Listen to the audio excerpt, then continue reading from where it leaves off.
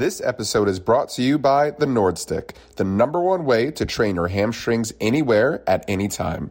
The number one injury burden in the game of soccer is, you guessed it, hamstring injury. What better way to prevent this than using the Nordstick? From endless Nordic curl variations for your hamstrings, to other lower body exercises, to even upper body and core exercises, you name your goal and the Nordstick can help you get there. Use the link in the description to learn more and get 10% off. Once again, use the link in this episode's description for 10% off. What's up, soccer players? Welcome to this latest episode of the Soccer Fitness Experience. It's me, your co-host, Andy, again here with Sarah. Sarah, what's going on? How are you? I'm doing great, learning a ton on my clinical, and again, just happy to be here. How are you doing? How's Jersey? Doing good. New Jersey is the place to be. Honestly, it's been really warm here. And when I say warm, I mean it's been in the 30s and the 40s. Normally, it's quite a bit colder in January. That's like our coldest month here. But yeah, it's only snowed once so far. Apparently, it's going to snow tomorrow. And hopefully, it's not too bad. I think it's going to be about an inch or two. But yeah, life is good. Life is good. And today we actually have a very special guest from down south, kind of where near you are. Russell, Orlando City, welcome to the podcast. Thank you so much for joining us today. How are you? Hey, brother. Good. I'm excited to be a part of today's discussion. I know it's been a little while since we've chatted, and I think we connected probably sometime last year when we ran into each other at Orlando City. Yeah. No, I actually remember the first day I met you. I think the 17s were lifting in the outdoor gym. I remember that day, and like you were out here correcting people on form, helping with this, helping with that. I was like, wait, who is this guy? I don't know him yet, but I like him. Like he's actually like engaging with the athletes, and I'm like, man, like who is this? And then we chatted for a little bit. He's like, yeah, I'm Russell. I'm here from Florida, University of Florida, yada yada yada. I'm like, I like that cat. And then I remember I was actually talking with one of the coaches down there, Javi, and Javi was like, oh, who is this? I was like, oh, that's Russell. And I'm like, Russell's good. Like, just work with Russell. He's legit. But yeah, just thank you so much for joining. First off, like, what do you do right now? And how did you get there? Like, what's your education, your past experience, and how did that play into the role that you currently have right now? Yeah. Well, right now I'm overseeing the first team nutrition for the first team, but I'll be transitioning in the next few weeks to overseeing the development academies performance work. So, I have always been involved in some way in performance, even when I did soccer coaching, even when I was playing. I was always a small kid. I always was one of the smallest on the team. And I was always looking for ways to be impactful in some way because I played with a chip on my shoulder because I always felt like I was not getting the credit I deserved. And when I found weightlifting and when I found the opportunity to get faster, I used it as a cheat code for me to try to prove others wrong. And I fell in love with it. And I got the nickname in college. My nickname was Muscle Hamster because I was so small, but I was buff, right? And so I thought it was funny. I liked it, but it became part of my identity at that time. And so the nutrition part came later when I started realizing that, coupled with the weightlifting that I was doing, I was starting to really see, drastic results.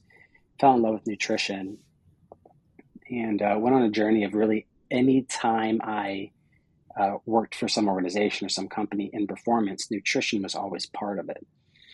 So when I went to get my master's at the University of Florida in human performance, nutrition was part of my studies. And, I took ergogenic A classes and dietetic classes, and that really gave me a holistic view of what it means to be in performance. So So at the club now, I'm working on a couple things, a couple projects for the academy. We're developing psychology, nutrition, and strength and conditioning projects where we can develop and understand what does an Orlando City player look like and how do they act.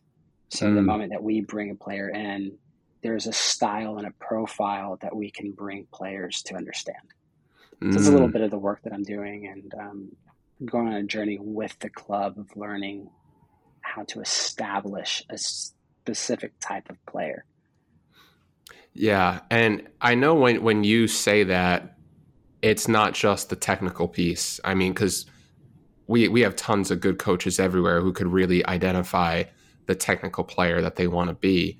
When it comes to personality and behavior, and even things like nutrition, which really, yes, it's a science, but it's also a behavior as well. What are the things that are important for a young academy player to have in terms of tangible and intangible traits that fit the model, the ideal model that you're looking to build? Yeah, it's interesting because I think most coaches, the first thing they're looking for is, can they play? Right? I think from a performance aspect, the first thing I'm looking for is their teachability, right? Their openness, their humility to ask questions.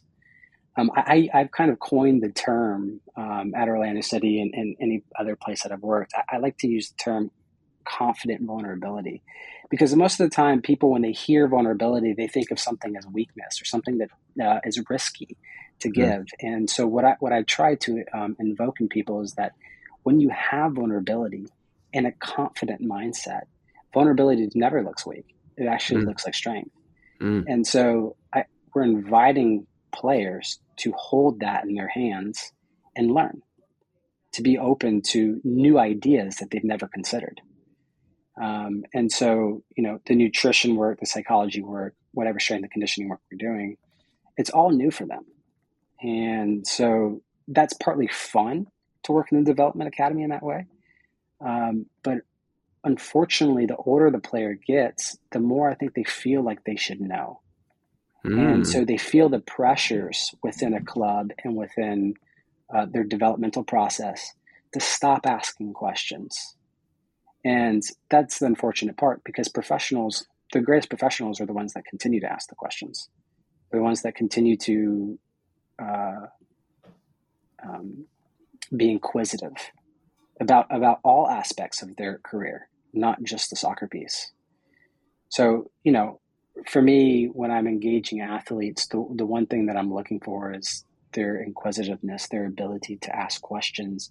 And usually those players, they kind of skip a couple steps, right? Because they get little gold nuggets that they can use that their teammates aren't willing to ask for. So, yeah. I'm not sure if I fully answered the question, but that's something that we definitely, I'm definitely engaging, and I see when I'm looking for that.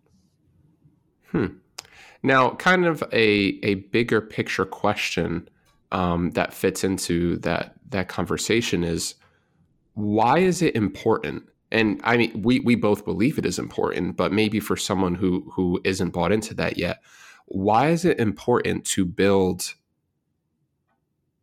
academy players to be well-rounded young men or women rather than, just really good footballers? Like, how will that increase the potential or increase the value of their overall career? Yeah, I mean, this is the work that I've been doing the most lately, right? I think I've come to the conclusion that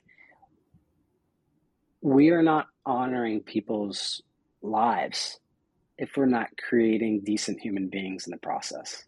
Because ultimately, what we'd be doing is we put so much pressure on young athletes to be something that they're not. They're kids, and we're telling them to be professionals, and they aren't. And they're identifying themselves as that, as professionals. If you look on their social media, on their Instagrams, they're identifying themselves as ballers or pro or semi-pro players for Orlando City. And it can be argued you're not a pro until you're getting paid. So they're identifying at a very young age who they are, right? And what they're doing is they're saying the only thing that matters, plan A, plan B, plan C, is soccer. It's the only thing. And I actually find that quite dangerous, because what you do is you cut off part of who you are to become something that somebody's telling you to be. And so we're sitting in an academy where players are coming in with different style of clothes, or different interests in their academics. And we're saying to them, soccer is the only thing that matters. But truthfully, if you get to know the player over a lunch or when you're on the pitch, you start to find out that actually they're interested in fashion, but they're interested in art. And you start thinking, if you want to increase a player's performance, why don't you help them actually engage those other things so that they have some way of becoming so much more on the field because they had another outlet. And so for me, the idea of creating, better human beings or better men is to help them understand that they're supported not just in the game, but they're supported in so many other facets in life. And ultimately, when that happens, you create trust, you create some form of vulnerability where they start to share their life with you. And then what comes out of that is performance. But when you go performance first, when you go strength conditioning first, nutrition first, you get robots. And so for me, I've come to the conclusion that if you want to affect holistic change in people's life, care about the human being first, and then the performance will come after. So, the psychology work that we've done has started to hint at that we want them to know that, most of these players, they're not going to become professional. The statistics are against them. Yeah. And so I feel like we have some sort of importance to say to them, we support you for who you are already, but we're on a journey with you to see if you can develop in that way. But if you can't, it's okay, because it shouldn't define you. Football should not define you. But in the academy structures, football is kind of life, and so it's easy to be defined in that way. And so this is a current that I'm swimming against right now, and it's a current that I think is healthy and right. But it comes with its challenges. Yeah, for sure. And I think that even because sometimes I ask players myself, I'm like, and I've changed the way I approach the question, because if you're there to chase your dreams, then I will be there running with you and pushing you along. So now whenever I converse with players, I frame the question with, when you're done playing the game of soccer, what else do you want to accomplish with your life? And I feel like that gives them the freedom to be a little bit more liberal with the way they respond, because I feel like sometimes if you say, well, what's your plan B? Then it's like, I want to try my plan A type of thing. But I think the magic is really, like you said, when the two worlds come together, because you could be a professional player, but that might not even be the best thing that you're at in life. For example, Pep Guardiola, incredible player, right? He's a better coach. It's clear, he went through an entire playing career and was so successful, but that wasn't even his superpower, right? That's not why he was made to be on earth. He obviously had a different purpose. So I think it's what you said. Plus it's also like, okay, what else are you really talented at? Because if you're talented at soccer, you have to be talented at something else. You're just a talented human being. And it's seeing where that talent crosses with what you actually like to do, and maybe combining that with soccer. Because the kids that we work with, they have such a privilege in being in such a high level environment. And when it's all said and done, when they're 20, 30, 40 years old, ideally, they should have so many options available to them to what they want to do with the rest of your life. And like you said, I think it is an obligation on us to make sure they're aware of it and they're actively pursuing it. Yeah, that's really well said. And you can't be a mature footballer if you're not emotionally mature, right? And so for me, I'm continuing to engage the reality that these players, they come from all over the world with all different economic and familial backgrounds. Some have support, some have zero. And so a coach, a trainer, a performance staff, they do have some type of obligation because they're in your club to support them, to care for them. And ultimately, any performance staff, you really work in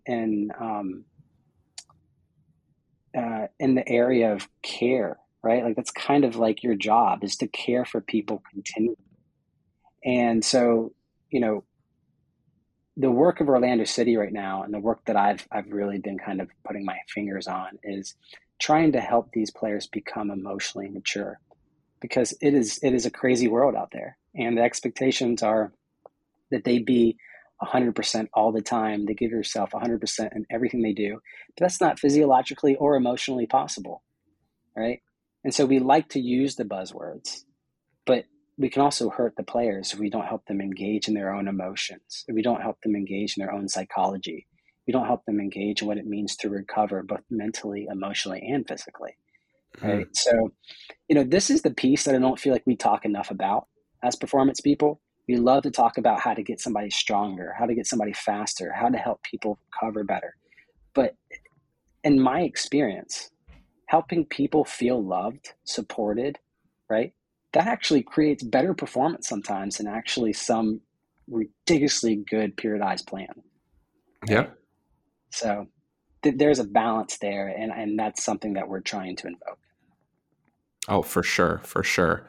Kind of switching gears a little bit. Obviously, you do a lot of work with nutrition and performance, and I'm guessing that does involve a little bit with working with data. Overall, what's your favorite part about working with data? Because like you said, it's numbers and all these criteria, they're one thing, but communicating that is another. So I'm very curious to see kind of what your take on data is overall, especially with all these tools coming into our sport, GPS, player maker, wellness, all that kind of stuff. What's your overall take? Well, I think my favorite part is being able to tell a story. Right? Like I'm a storyteller. I like to take the data, make it visual in a way that can tell a story about a player. Maybe there's a reason why we're at where we're at. Maybe this player is hurt because of overuse injury, or maybe we can look at how many like his load for the week and make a decision on why he shouldn't play. There's stories in every decision that we make, and how you present that story can be both beneficial or hurtful for the player. So if we can be a advocate for the player when talking to the coaches, then the players will start to trust us. We'll start to trust the data. But if we can also communicate it in a very simplistic but helpful way for the coaches will start to trust us and start to believe us. And what I find both in first team and academy is that coaches are overwhelmed by the data. They're just overwhelmed. There's just so many decisions they have to make in a day. And if it's not simple, and it's not easily processable, it's just going to move across the desk. And so your ability, and I would say this to really any young practitioner, is that one of the greatest skills that you could have is communication skills. Your ability to sit down across the table from a coach or from a manager, look them in the eye, and give an account for why you believe what you believe and how you came to the decision that you came to. The data, all it does is it backs you up. So, if I can take a simple road of showing them some type of PDF file that has, why I've come to the decision, they'll say, okay, I trust you. But, those communication skills take a long time to grow and to learn how to, and coaches come in and come out, and you have to learn a new style with different coaches, right? So it's complex, but the one thing that isn't complex, and it will always be the same, is how do you learn to communicate and give reason for why you do what you do. So I love telling the story, and if you can tell a story well, then you become a genuine advocate for both the club and for the player. No, for sure, for sure. This has been great so far, but guys, we're going to take a quick commercial break. Do not go anywhere. Part 2, we have some deeper questions that we're going to get into, so stay right there. We'll be right back. Vitruve is a reliable, affordable, and easy-to-use velocity-based training system that allows sports medicine staff to monitor and evaluate an athlete's performance in the gym. There are so many scientific papers supporting velocity-based training, showing how athletes can get stronger, more powerful, and reduce their injury risk. Most of all, it's one of the best ways to maximize athlete intent during a fitness or rehab session. Check out the link in the description to learn more about Vitruve today. This episode is brought to you by TeamBuildr. If you're a physical therapist, fitness coach, or personal trainer, you need to know that TeamBuildr is the #1 app for exercise prescription. Whether you're working with a few clients one-on-one as a side hustle, or you're working with hundreds of athletes in an academy setting, there's no better app to prescribe exercises for remote or in-person training than TeamBuildr. As someone who's used TeamBuildr for over 2 years, I can wholeheartedly say it saves me time and helps my clients perform at their best. As a bonus, TeamBuildr is offering a 12-week soccer strength and conditioning program that comes with your 14-day free trial. This program focuses on increasing strength, power, and speed, all while reducing risk of injury. Head over to teambuildr.com and sign up with the code SFE to get started. Okay, we are back here on the Soccer Fitness Experience. Russell here as well with Sarah. Sarah also has some great questions for you as well. Sarah, let's get to it. What do you got for us? Yeah, so thinking about like from the performance standpoint, and I guess more specifically returning to sport, you do some work in nutrition. What are some guidelines that you'd recommend for players wanting to return to sport, get better in the most optimized way? Yeah, it's so hard because there's the one part where the nutritionist really has a fantastic plan and a great idea and really wants to walk with this player. But the player is dealing with emotional issues about being injured, emotional issues about how long the rehab is going to take, emotional issues about the fact that maybe somebody's going to take their place. And so they actually eat their emotions, right? And so it actually goes completely against your plan. And so you have to have some sort of empathy with the player, but you also have to have some sort of diplomacy to be able to say to that player, hey, look, I understand how you feel. You eating your emotions and eating your situation is actually going to take you even further backwards, right? And so there's a process in which you win these people over, you walk with them in the emotions of it. There's been moments when players have been hurt and I've gone over to their house and I'm just sat with them and I've processed that with them. When they feel ready, and usually they'll come to you and they'll say, what do I need to do? And that's the perfect time. Some nutritional things, I'm always about, this is not when somebody's hurt, I'm always about eating some type of anti-inflammatory foods, right? So, my secret stuff is I tell all our players, whether they're hurt or not, like you should be drinking tart cherry juice before bed, right? That's an anti-inflammatory drink that also has melatonin in it, so it helps you sleep really well, right? If there's a player, for example, that has an ACL tear and is coming back, we try to quantify how many calories that they need to eat, depending on their weight. And then I try to give them some like cheat meals so they can just enjoy life and know that this isn't all suffering, right? So, because who wants to eat, salad and tomatoes consistently after coming off an ACL tear? Like there's so many emotions that's there, right? So, there's so, I could say so much about the topic, but in short, the emotional component is just as big and sometimes, if not bigger, to get to the genuine nutrition part when players are injured.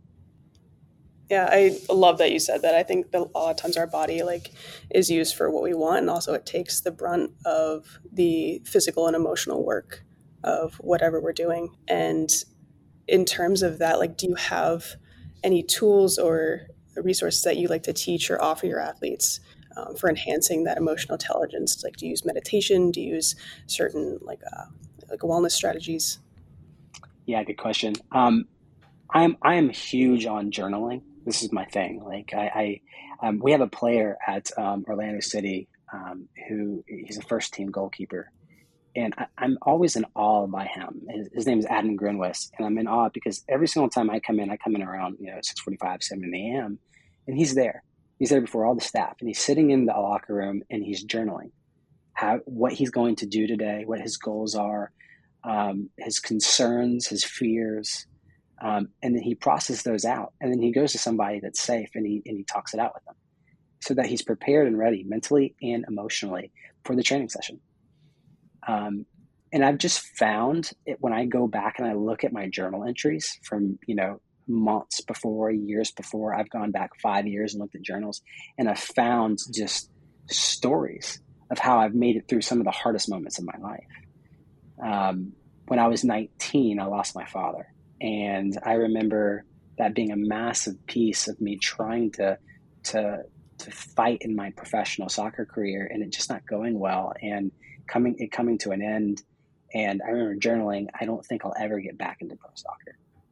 Right. And a decade later, you come, look where I'm at, and look how I'm influencing the people around me. And there's something beautiful about that story. And so, journaling for me is a process that I use to get out what I'm feeling for the day. And most often than not, when players take on the challenge of journaling every day, what they find is them realizing, oh, I didn't even know I had those emotions. I didn't even know I actually thought that thought. I didn't even know I was mad about this, right? And then you go along the journey with them of processing that. And when you do that, then they ask you even more questions like, so what should I do to get better, right? So this is the underlying like thing that you'll hear me say throughout the whole thing. But if we care for the human being, like, we're really going to get the nitty gritty of helping them perform really well. I am so glad that you said this. I think journaling is just, I can't express like how much it changes the game. Just like pouring it out onto a piece of paper, like it puts a name to whatever you're feeling, and it forces you to put a name to your feeling. Like, okay, anger, okay, jealousy, whatever it is. It makes you reflect, and then going to look at it the end of the day, even, it's just like, oh wow, like I've come a long way today. Like I could have acted so differently, and I chose not to. Or I chose to act better. And reflected players become emotionally mature players, yeah, right? Because they have the ability to understand why they feel what they feel, and then to be able to process with their teammates, or not even process, but to know in that moment of tension, this is why and where I'm at, and that can create some type of healing and some type of, okay, I'm ready to go another day. Because let's be honest, seasons are long, right? And you could be on top of the world in week 3 and be on the bottom of the team in week 4. It's just things happen so quickly. So our ability to have safe people around us where we can use an outlet like journaling is huge. Yeah, that's incredible. Is there a common theme, behavior, language, feeling that you found where it's not necessarily conducive to a positive and maybe welcoming environment that you've seen pretty frequently? Yes. Yeah. I think in soccer we have banter culture. And banter culture is the idea that we poke fun of each other, right? Or something that is true about each other. And usually when banter culture becomes comfortable, the culture of the locker room changes from encouragement to roughhousing. You ultimately hurt people's feelings. And whether you're a 5-year-old or you're a 32-year-old in a professional sport, people's feelings get hurt. And when people's feelings get hurt, they don't want to play for the team anymore. And then they don't want to pass you the ball. And this crap is real. It doesn't matter how elite you are, right? And we see this all the time. In the NFL, we see this in Major League Baseball. We see this relationships become sour because of banter culture. And so for me, I've really been working hard and helping players understand the result of banter culture, but not in a way that kills their vibe, right? Because there is a vibe in the locker room. And so there's a balance. But yeah, there's a lot of players that love to clown on each other. And ultimately what happens is if you watch their body language, the moment that guy gets clowned on, their body language changes. And so somebody has to have the intentionality to see that and to go and encourage them. So one of the things that I've been doing is after every training session, when we go through some type of recovery, we end with every player with their eyes closed, laying on their back. And I want them to feel the grass. I want them to feel the sun on their face. I want them to get reflective. And one of the questions that I ask is, what is something that a player on your team did that you want to say, great job, that you want to encourage them for? Who is somebody on your team that's a great teammate that you just want to give kudos to? And it is amazing to watch these players light up, right? And the next day they come in the training session and they're different. And they want to go to war for each other. So in my opinion, banter culture has its place in moments, but it shouldn't become just that, a culture. It should become, something that we do every once in a while just for, kicks and giggles, but it shouldn't become a culture. I think that's great. And one of the things that you just mentioned, a phrase, go to war with each other. That might sound kind of odd to maybe somebody who doesn't see it day to day. My mind immediately went to Argentina in the World Cup, where several players, Rodrigo de Paul, Emi Martinez, they came out during and after the tournament and they said, we're willing to die for each other. And I heard it the first time. I was like, maybe that's kind of cap. They're stretching a little bit, but you see it in their play of like, wow, that's what it takes. They actually will like go out to war with each other. And that mentality doesn't have to be vicious. It's really more like really understanding the brotherhood that you're in, the time that you spend with each other. And like you said, yeah, I mean, banter is here and there, but it doesn't have to be the culture. It could be, maybe a way to have fun, but not all in all everything that the environment is shaped around. Yeah, that's good.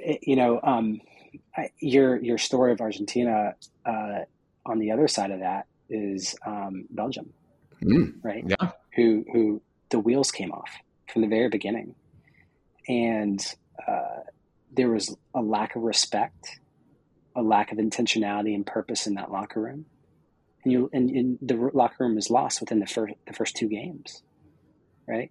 So you have two very different teams on very different sides of the spectrum, right? And you saw when Argentina would walk onto the field, they were together. They'd wait for each other. They would go to the press together. Everybody would enter into the locker room together. That wasn't true about Belgium. It was a free-for-all, right? And so you have trust, authority, responsibility, vulnerability in this room with Argentina that you just did not have. You had disrespect, you had banter, and all that stuff compiles on itself. And then you lose the locker room and no one wants to play for each other. No one wants to go to war because it is. I mean, you 40 games, 60 games in a season, however many games you get within an MLS season, it is war. And you're playing for your contract. You're playing for so many things. But you really need to have 11 people, 23 people, however many people are rostered that are on your team or in your army per se to help you succeed. So, yeah, really good question. And culture is not something you can change in a night, of course. But like as people on staff, what are steps that maybe we can take to get that ball rolling and create a good environment for them? Yeah, I've always said that culture is like steering a cruise ship with a popsicle straw, right? So it'll turn, eventually the boat will turn, but it's going to take a long time, right? And so there are ways that you can change culture quickly, but that takes really good communication skills. And it takes you taking some pretty bold risks. It's like, let me give you an example. When I decided to make the transition to the academy for Orlando City, I knew that with change comes fear, right? At any club, when you make a change, people are wondering about their jobs, their roles. And people were wondering, who's this Russell guy? What is he going to do? And so I used what was at my hands to win the academy over. So what I did was I had an intern and I make these recovery smoothies for the first team, but we made extra. And after the training session was over, I walked by the academy to see if everyone was gone except the staff, and they were having a staff meeting. And I put all of these smoothies onto this cart and I walked it up to the meeting. And I simply said to them, I am so thankful to be a part of your team. I was just thinking about you. I know we work so hard. There's just something that's delicious and fun. Let's have a smoothie together and, let's just have a moment. And these guys, their faces, these are hard, tough men, right? Like machismo, Argentinian, like everything is weak, right? And they get a mango smoothie in their hands and everyone's hugging each other. And it's like, the music turns on. It's a freaking party, right? And so that is one way of changing culture, is somebody has to take the responsibility of saying, I want to change and maneuver this culture. But you have to win the appropriate people over. And so, for me, that's what I've been working on, is winning the appropriate people over, but then also leading up, saying to the people above me, hey, I think this would be a really good idea. What do you think? And then they think it's their idea, right? And usually what happens is when people feel like it's their idea, they want to go along with you, right? So you're right. You're correct. Culture is incredibly challenging to change, but if you know who the leaders are and you make good relationships and you have what I call relational capital, then you can exchange that capital in a way that actually helps the whole club in a healthy environment. Wow, that's really cool. I mean, and there's nothing that gets wins people over like food. That's true, right? Straight to it. Yeah. I have a question on leadership, but before we get to that, just like this thought of, when you have these players laying in the grass reflecting, say player A crosses a line with player B, and player B is ruminating over it and they're reflecting over it on the grass. Has there ever been a point where that player has been like, what, I'm going to say something really nice about this player that totally gave me crap a couple hours ago, but I'm going to turn this around? Like, have you ever seen that? Not done without some type of nudging, right? Like, but that is because I'm working with academy boys. I've seen top professionals do it because they know the consequence of that. They know that is going to affect the locker room. They know that that's going to affect maybe match day. But academy boys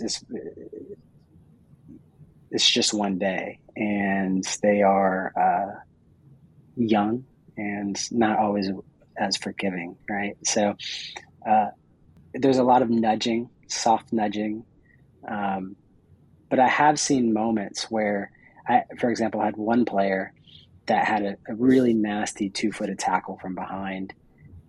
Player got a pretty bad high ankle sprain, and he was out for a little while. And the player came to the training room and he gave the player a hug and said, will you forgive me? And that was a profound moment. Oh, wow. That was a profound moment. Because the player that was hurt had to acknowledge, you still kind of screwed me, but I do forgive you.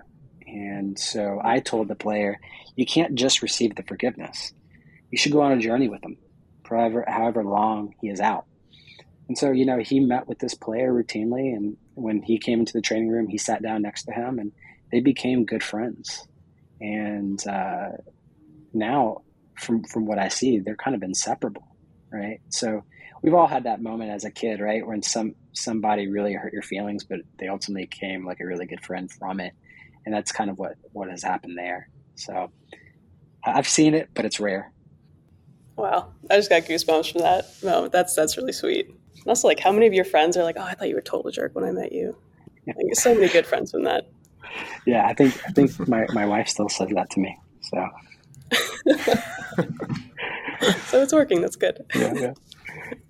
So in terms of like being a good leader, I kind of mentioned you and the intern bringing the smoothies. How would you suggest being a good leader, whether at someone who's maybe higher up in the staff, maybe someone who's kind of just joining the staff as an intern? What would you suggest? There's so many books on leadership. There's so many thoughts on leadership. Um, Everyone, I think, is trying to define what a good leader is. In my own experience, I think I really feel like good leaders are just servants. Um, we use this term, it's starting to be thrown around a lot more, but servant leadership, the idea that you come in and instead of leading from the front and barking, instead you're grabbing tools and you're saying, come work with me. And I love that. I think that's right. Because even in the military, you don't see leaders say, go do this. You fight alongside them. And there's something right. There's something real about that. Authentic, that's probably the right word. Something authentic about that style of leadership. And most of the time, you can't be a good leader if you're not a good follower. Mm-hmm. If you don't know how to follow, you're never going to lead anybody, right? And so for me, when I'm testing out leaders, I'm saying who could potentially lead from the front, I often ask them to do a couple tasks that challenge their humility, that challenge their willingness to follow, and sometimes follow leaders or follow people that are underneath them, because I want to know if they have that capacity. Because if they do, I think then they'll get up front and they'll actually serve with tools in their hand and not with a large mouth. So, leadership today, especially in sport, is changing. I forget the guy that's the Miami Dolphins head coach right now. I don't know if you guys know his name, but he's really different to what the NFL is doing right now. And so he's trying to find ways to connect with his players that other coaches aren't doing. So during preseason, for example, in Miami, he wore a fleece jacket and a hoodie and long fleece pants because he wanted to somehow mimic and understand what the players could potentially be feeling during training. Right? And then so he goes up to the players and he says, do you feel like you can go anymore? And they said, no, coach, I'm exhausted. He goes, I am just standing watching you in this clothing, and I feel like I'm ready to go inside. Training's done, right? So a lot of leaders like to say more, bark, get on the line, when ultimately there's so many other ways that actually you can win players over to compete even harder for you if you would find ways to lead alongside them, to work alongside them, right? So this is why things like service projects are good, right? Because you're helping the community, but you're doing it alongside your players, right? This is the reason why in preseason, I like to do preseason with my players. So I will run the same thing that they're running, and sometimes I'll run alongside them because I want them to know I'm suffering with them. And then also that I'm more fit than them. But that's another story. Yeah, I mean, leadership is I think it's right now in sport it's changing. It's changing for the better. People are starting to understand that people won't follow you unless you know how to follow, unless you know how to work alongside and get your hands dirty. And that's right. And that's I don't want to follow anybody if they don't know how to follow me, right? And so there's ebbs and flows of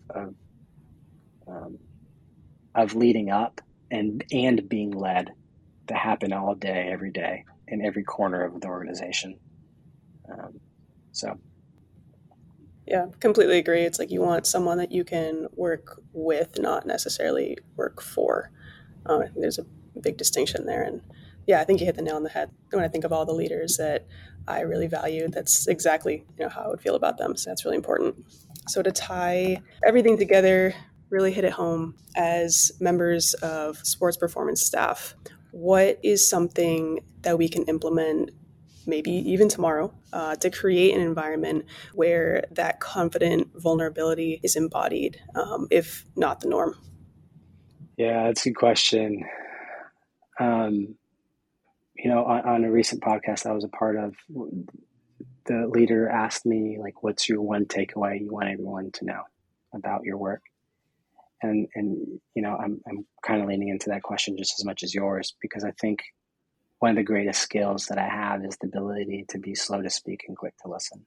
And it's tough, right? Because we have so many ideas and so many thoughts on so many complex issues that happen in sport. But ultimately, most of the players don't have a coach or a leader or a mentor that just quietly listens to them. And in my experience, the ones that quietly listen are the ones that win over that confident vulnerability. And those players become willing to be confidently humble alongside you because they see that you're a good listener. So we have players, I have one player right now who is struggling with an ankle injury. And he told me today, like, I feel useless. That's a big feeling. It's a big emotion. And he doesn't feel like it's the safe environment to tell anybody that. But he told me. And so that is sacred now between me and him. And I will never go tell anybody that in the organization. They might hear this on the podcast, but I will never tell them who it was. And that player will feel like he can trust me with his life. And that's some really profound stuff. Because when the performance and the soccer playing comes to an end, he's going to be calling me about his kids. And we'll be talking about what it's like to be a parent. And when he gets into his 60s and 70s and his bones start cracking and it's harder to walk, and I'm 80, I'll be telling him about, the latest, greatest wheelchairs that you can use, right? But now, what we're doing now affects the rest of their lives. And sometimes we don't look at it like that. Sometimes we're only looking at the latest thing. How can we get this tendon stronger? How can we get more wins on the win record? And that matters. But I think what's going to keep me in the industry, what's going to keep me alive, is the ability to listen and to walk through the journey and the story of these players, both young and old. And so that skill of being, quick to listen and slow to speak is a skill that will win any athlete that you work with. So, yeah. Yeah, for sure. Russell, thank you so much for your time today. This was a lot deeper than I knew it was going to be deep, but wow, this okay. This is going to be shared. Thank you so much for your time. We know you have a family at home and we know you got to be up early tomorrow. So I just wanted to say thank you for sharing all your thoughts, feelings, and experiences with us today. For any medical performance staff that are interested in contacting you to maybe learn more about what you do, what's the best way for people to find you? Yeah, LinkedIn is the best. It's kind of my professional outlet. I am very open to having conversations with people. I'm not closed off. You can just message me. You can also hit me up on Instagram, but you're just going to see photos of my daughter and my wife and me. And I don't know if you're interested in that kind of stuff, then great. But if you're not, then just follow me on LinkedIn. All right, perfect. And we will have your profile linked in the description to this episode. So if you're listening, just check it out there. Russell, thank you again so much for your time. Peace and love, and we'll see you all next week. Thanks, guys.